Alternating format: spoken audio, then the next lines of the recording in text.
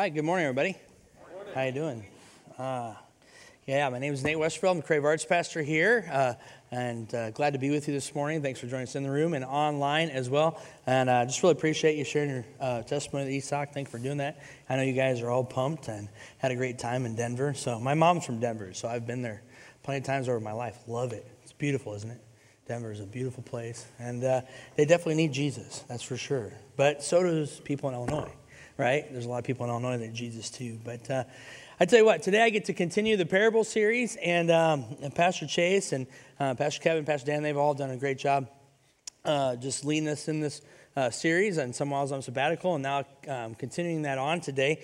And today I get to talk about the parables of Jesus, the workers in the vineyard. And so we're going to get into that a little bit. But first, I wanted to tell you a story about a company that I came across that kind of gives us a modern day example of this parable. There's a company on the West Coast in Oregon called Gravity Payments. And they have an interesting story because a couple years ago, back in 2015, the CEO was out on a walk with one of his employees, and that employee was at the bottom of the pay scale. And what happened is they ended up having a conversation, and that employee talked about the struggles that she was having to make her payments, her apartment, her food, right? Pay down college debt, all those things. And so the CEO felt a little troubled by this because he was definitely in a different position in his company. And what ended up happening is he came out with this radical plan, right?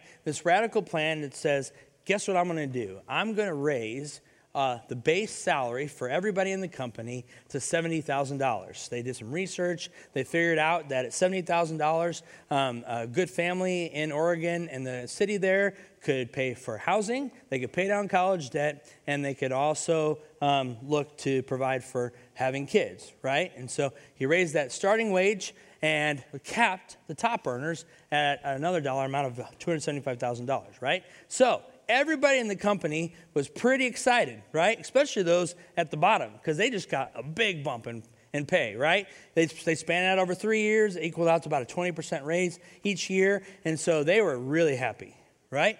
Most of them were happy.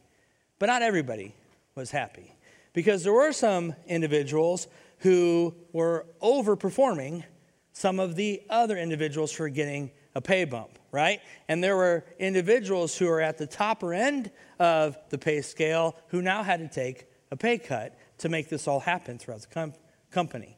So we saw in this modern day company something that we see in this parable, right? And what we saw was this. First, that equity theory is real, okay? Equity theory is real. That what happens in our worlds, we're always taking an assessment. Let me define this for you. According to equity theory, individuals are constantly calculating a ratio of their inputs, their time, their effort, their skills, their experience, etc., to the outputs the organization gives them: salary, benefits, recognition, security, etc. When the ratio appears equitable to that of their coworkers, the organization runs smoothly.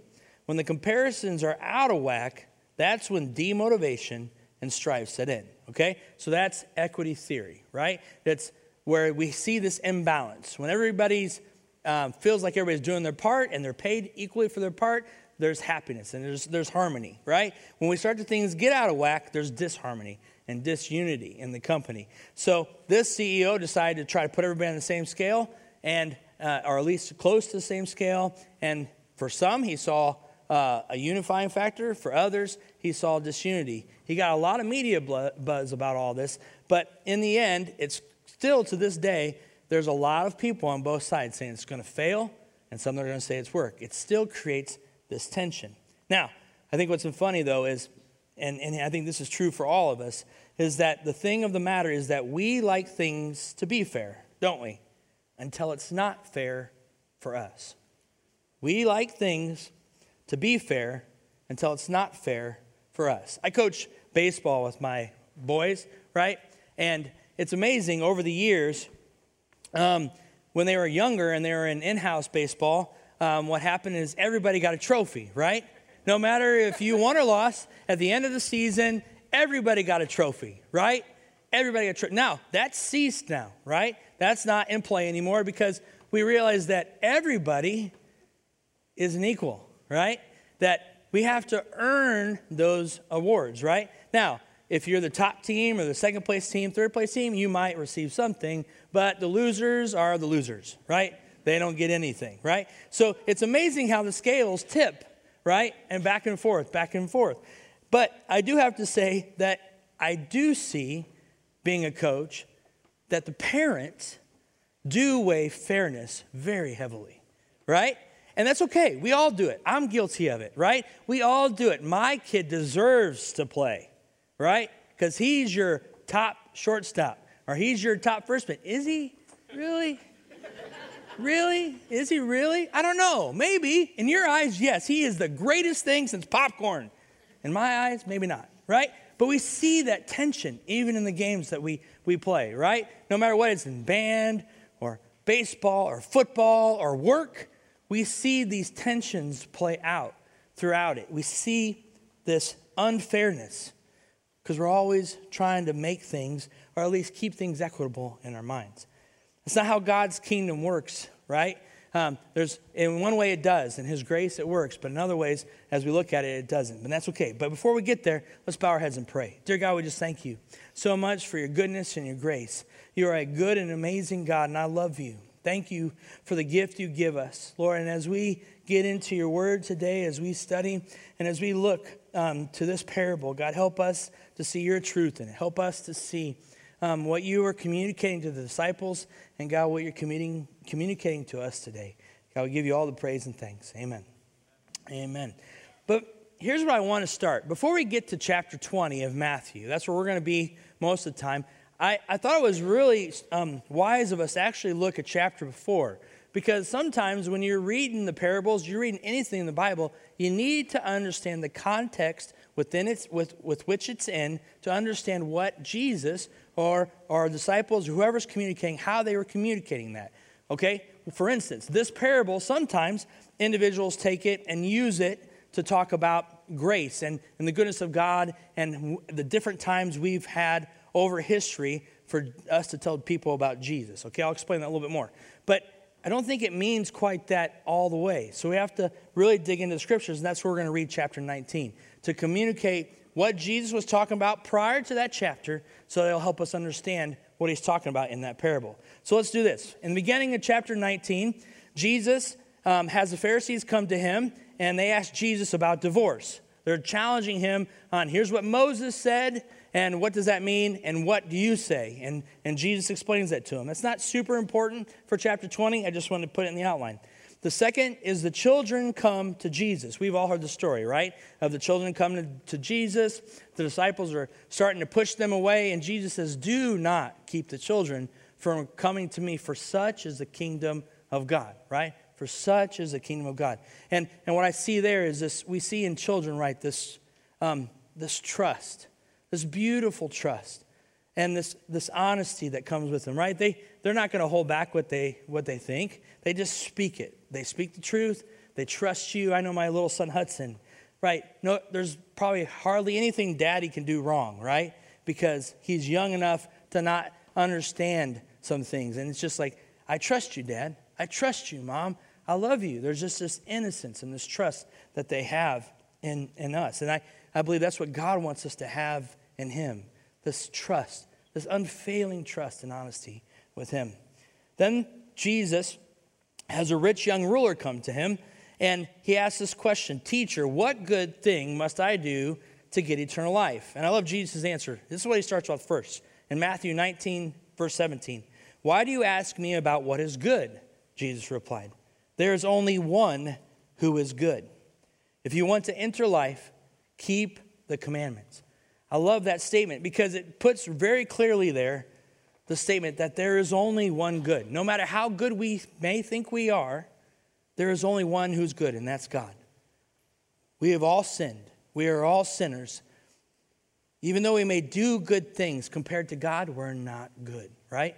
And so Jesus makes that statement really clear there. And then the young man says, well, hey, yeah, I've kept all the commandments. So then Jesus continues, Matthew 19:21.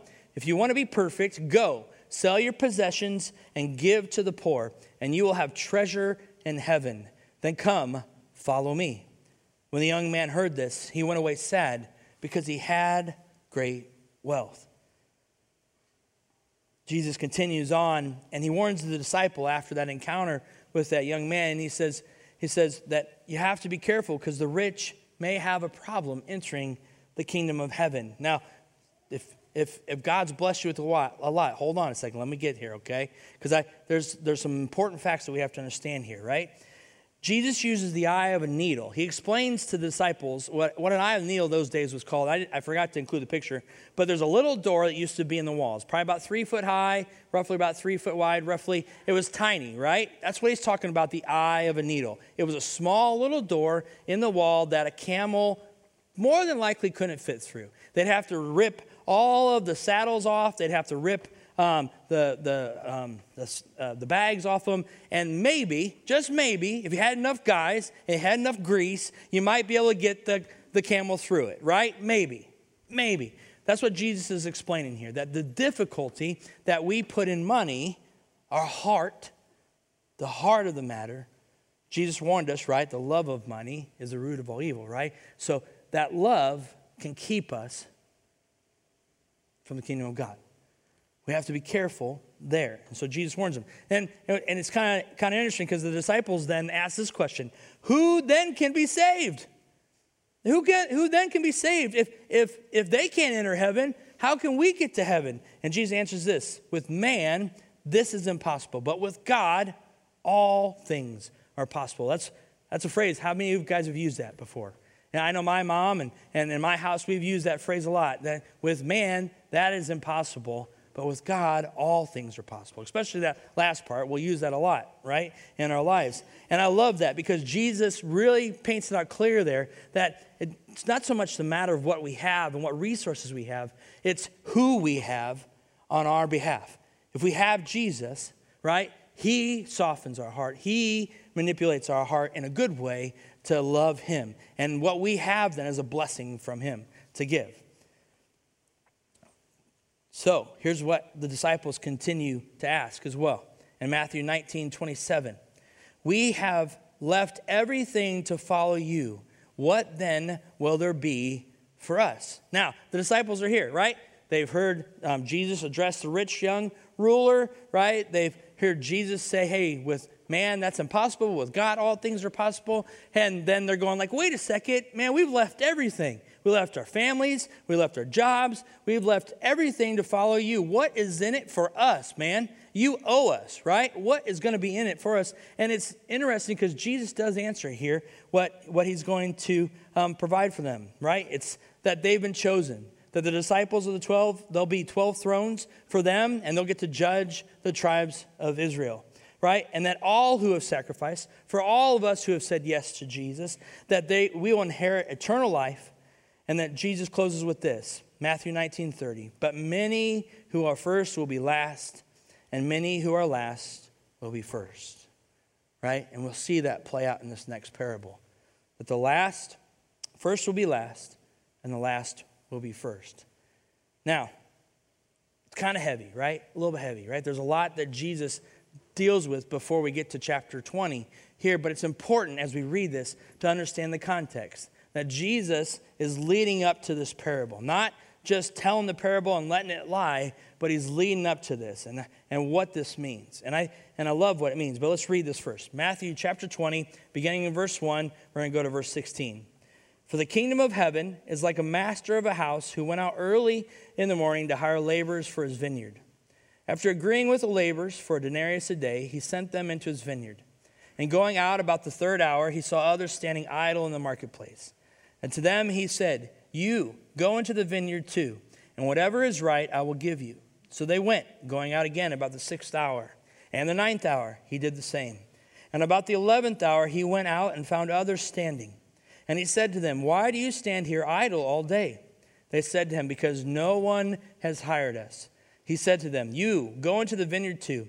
And when evening came, the owner of the vineyard said to his foreman, call the laborers and pay them their wages, beginning with the last up to the first. And when those hired about the 11th hour came, each of them received a denarius. Now when those hired first came, they thought they would receive more, but each of them also received a denarius.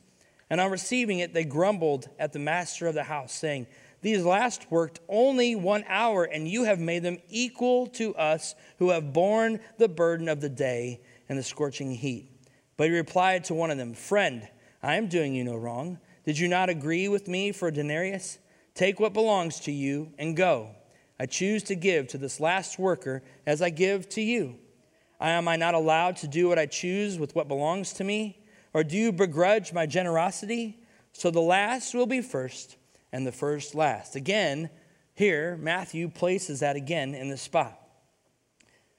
See, again, the thing of the matter is, and we see this here in the workers in the field, is that we like things to be fair until it's not fair for us, right? Until it's not fair for us. Let's explain a few things to you. So in those days, biblical days, a worker typically worked 12 hours a day from 6 a.m. to 6 p.m. Pastor Chase last week talked about the talents, right? He had a big bag of talents, which was about 10,000 denarii. They agreed to work for 1 denarii a day. 1 denarii for that day, to a day's wage, to go out into the vineyard and do what the landowner had asked for them. So what do we have in this parable? We have a couple things. Here's the elements we have. We have the landowner, we have the workers, we have the vineyard, and we have the wage. We also have 5 times, right? 5 times they go out. Now, based on a 6 a.m. to 6 p.m. day, here's roughly when they went out. 6 a.m., early morning, 9 a.m., mid-morning, the 3rd hour, 12 p.m., lunchtime, the 6th hour, 3 p.m., mid-afternoon, the 9th hour, and then 5 p.m., late afternoon, the 11th hour. Okay? Now, I mentioned a little bit earlier how sometimes, in those times, sometimes we look at that scripture, and some people have preached that that's the times throughout history that Jesus has given us opportunity to come to him, right? Even that 11th hour, right? Jesus still gives us the opportunity to receive that grace. But I don't think that's quite what this parable is talking about. This parable's talking about something different. And the one thing it's not talking about is socialism, okay? So it's not talking about that either, right? It's not talking about that either, the equal pay for non-equal work. We're not talking about that. It's just talking about something that I think is extremely important that I think we miss sometimes. See, like the company I mentioned as well, Gravity Payments, right? Doing those raises was a good thing. He's trying to bring everybody up to have a wage that was livable in the community, but it also created tension there in the corporation. He did a good thing. He tried to allow for his employees the opportunity to have the various things without having to work another job or to struggle to do those things. But it has its faults, right? We, as humanity, have our faults. But I think what really this parable is about, it also leads back into chapter 19. It's about what Jesus and his kingdom is all about. First, you have the children in Matthew chapter 19 and 14. It's about us coming to him, trusting him for everything. No matter what we may or may not have, putting our full and entire trust into our King, our Lord, our Savior, Jesus. Just like the children put them into Jesus. Just like our children put that into us. It's not for the rich or for those that I would say are flagrant with their money. It's for those who, under grace, are able to be humble and to use those resources God has blessed them with to bless others and to be a blessing. And then it's also in Matthew 19:30 for those who follow, those who said yes to Jesus and disregarding maybe the risk that comes with that as they follow Christ and maybe even suffer for the name of Christ. See, entry into God's kingdom is not gained by our work or action, but by the generosity of God. By the generosity of God. There's nothing we can do to work our way into heaven. Now, faith inspires good works, but my works can't earn me a spot in heaven because God gave it to me freely in his grace, right? He gave that to me already. And I think once we understand that the parable to be about God's generosity in the kingdom of God, we may still ask how it applies to our work. If you are being paid fairly, the advice about being content with your wage may stand. If another worker receives an unexpected benefit, wouldn't it be graceful to rejoice rather than grumble? How hard is that? Maybe you've been doing the same job for 2 years, and they receive the promotion and you don't. How hard is it for you then to give grace and to rejoice with them rather than grumbling? It also builds a beautiful image of God's generosity as he, being the landowner, is able to provide all the workers what they need for them and their families for that day. Remember, a denarius a day feeds the family. It fed the individual, right, for that day. So throughout that day, no matter how long they worked, the landowner was being generous in that he gave everyone the same wage. Remember, the early guys, they agreed to that one wage, right? They had really no right to argue. They just assumed that they deserved more. They just thought that since they had put in the whole day's work and that they received one, that they were due more. But they had already agreed to one, and that one was enough. It was enough for them that day to provide for them that day and that night for food, right? But in our humanity, we go to Best Buy and we look at a 60-inch TV that's OLED and it's gorgeous and my PS5 would look awesome on it, right? Or that new movie would look great, and then there's the 85-inch right next door and we're like, but it's only $1,000 more. I can do that, right? I deserve that. I worked hard for that money, right? That's what we do. Or, worse yet, my neighbor got the 70 and I've got to do better than he did, right? We begin to put ourselves and compare ourselves to other people, just like the workers did. We begin to feel like we deserve something more than what they received because we did more work. We spent more time. We gave more of our effort. But that's not entirely right, because we will never be content if your intent is focusing on others. If we're constantly comparing ourselves to others, we will never be content. And we see this a lot. I wrestle with this. There's always, especially when it comes to tech gadgets, I'm a gadget geek, man, right? And it's like Kickstarter campaigns galore. And it's like, you can hop on it for $99. It's going to be $1,000, right? And it's like, you want to be the early adopter. You want to hop in. You want to say, look what I got to try out. Look what I did, right? So tempting. But we'll never be content if our intent is focusing on others. And I thought, like, man, what do we do with this? Where do we go with this, right? Where do we take this, and how do we implement it in our own lives? How do we play it out and see others blessed by it? And I think we do it this way, and there's 7 things they come up with. And I think the first one's this, that we have to recognize that God does not owe us anything. Ever. Period. Doesn't matter what we've been through, what we've gone through, God does not owe us anything. Because number 2, God has done enough for us already. Matter of fact, he's done immeasurably more than we could ever think or ask, right? There's nothing we could ever do to repay him for what he's done for us. Number 3, that God's blessings are not contingent upon how hard we work, but only on the goodness of God. See, his grace, unmerited favor, is given freely to us each and every day, right? You read the Psalms, and his mercies are new every morning. Every morning is a new day. Every morning we have the opportunity to come to God and say, God, forgive me. Whatever I did maybe yesterday, even those things I don't even know about, God, please forgive me. And I receive your mercies today. Number 4, never look down on anyone. Sometimes this is hard because they don't fit our mold. They don't look like us. They don't talk like us, right? Maybe they're in a different place. We have a hard time connecting. And so instead of trying, we just disregard them, right? Or maybe not even look down, but we just ignore them, right? Isak, you shared about how it was hard to talk to that guy, right? And it was a little bit of fear, but the guy opened the door, right?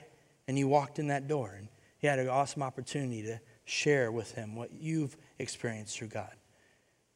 A lot of times it's just a simple hello or hi, and that opens the door for God to be able to do his work. I think about the thief on the cross, right? Everybody else knew him as a sinner. Everybody else knew what he had done. But while one mocked Jesus, the other said, "What must I do to be saved?" And Jesus said, "Today you'll be with me in paradise." Hanging, dying on a cross, breathing his last breaths, Jesus didn't look at the person. He looked at the request and said, "Hey, no matter what you've done, it's okay, because today you'll be with me." We need to have that same heart and attitude that no matter who we encounter, they deserve God's love just like I do. Number 5, when we covet others, resentment towards God begins to kick in. We've got to kick that to the curb. We've got to resist the devil, right? Don't let resentment creep in, because it ruins our heart. It ruins our mind as we just resent others for the good things that happen to them in life. Celebrate with them. And if it's hard, start small. Great job. Walk away. Next time, man, that was a really good job.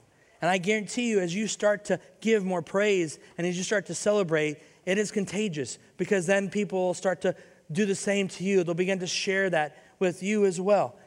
Celebrate with those around you. Don't resent them for what they have. Number 6, don't always look to what we can get, but what we can give. I think about the time I was in the drive-thru at McDonald's, right? And I wasn't expecting this at all. And I drove up to the window, and the cashier said, "Hey, I was about to hand my money," and she goes, "Don't worry about it. The person in front of you paid." Right? It's a small little thing. But I'm like, what? I'm like, who is that? Do I know it? Was it like a friend? Was it? I never knew. But just somebody out of the blue paid for my meal. It's a small little thing. A small little token of appreciation, of gratefulness. And I love what, there's a comedian, Christian comedian, his name just escaped me. But I love what he said. He said, sometimes when that happens to you, sometimes it's important for you just to receive it, because you're struggling with God's goodness in your life anyways. And sometimes you need to pass it on and give again. Maybe take your money and say, "Hey, I'm going to pay for the next person behind me." Pass it on, right? Bless them because you've been blessed by another. And then number 7, be thankful for the time you have. Be thankful for the time you have. There's a couple families in Washington a couple weeks ago that lost some loved ones, right? We never know the day or the hour that we may not be here. We're not promised tomorrow at all. So we need to be thankful for what we have today and the time that we have had. It also leads us to also make sure that our hearts and our minds are right with God, because we're never guaranteed that. He gives us His grace freely. His goodness is each and every day. And He loves us so much that He died on the cross for our sins. Not for His, but for yours and for mine. And for your neighbors and the coworker you don't like. Right? For a neighbor that keeps nitpicking your yard. Right? Because you can't keep it cut the right way. Maybe for your spouse you're having a problem with. Maybe your son or your daughter. God loves them just as much as He loves you.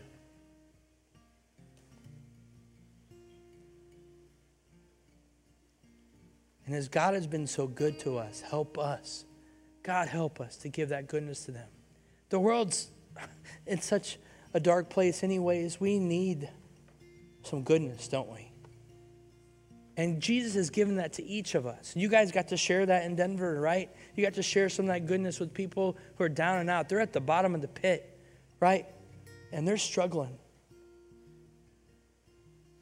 But each day as we do our jobs and we do our tasks, oftentimes, and I'm guilty of this, we're so consumed with our world that we forget about everybody else's world around us. And man, God help us to share this goodness that you show. And this landowner providing each one with the meals they needed for that day. Not what they wanted, right? Not what they felt they deserved, but what they needed. God help us to take that and to bless others. To bless them, God, with what you've given us with. And to always be thankful for what we have. Proverbs 22:9 says this. Whoever has a bountiful eye will be blessed, for he shares his bread with the poor. God, let us be a people who are never so greedy and so held up in what we have that we get so bogged down in consuming more and more to be like those around us.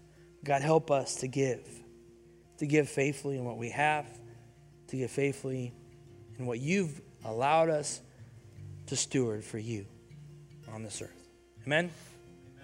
Amen. Let's bow our heads and pray, and we'll sing this song together. God, I just thank you for your grace and your goodness. And Lord, I want to give anyone in the room or online an opportunity, God, if maybe they've wandered from you or maybe they've never even said yes to you, God, that your mercies are new each morning. God, the grace that you give is free. There's not a thing we can do for it. All we have to do is ask. That's all you ask of us, is to ask and then to follow after you. And God, you do the rest. There's not a person in this room, not me, not anybody on this stage. There's not a person that can make them do anything. But God, you get in our heart. You get in our mind. And you rearrange it and restructure it and change it. And as we read your word, God, you change us from the inside in, out. You change us and mold us and shape us. God, to do unto others as you have them do unto us. God, to be the goodness in their lives. To share the light that you've given us with them. And as they, God, learn about you, that they get to see in you a hope and a future.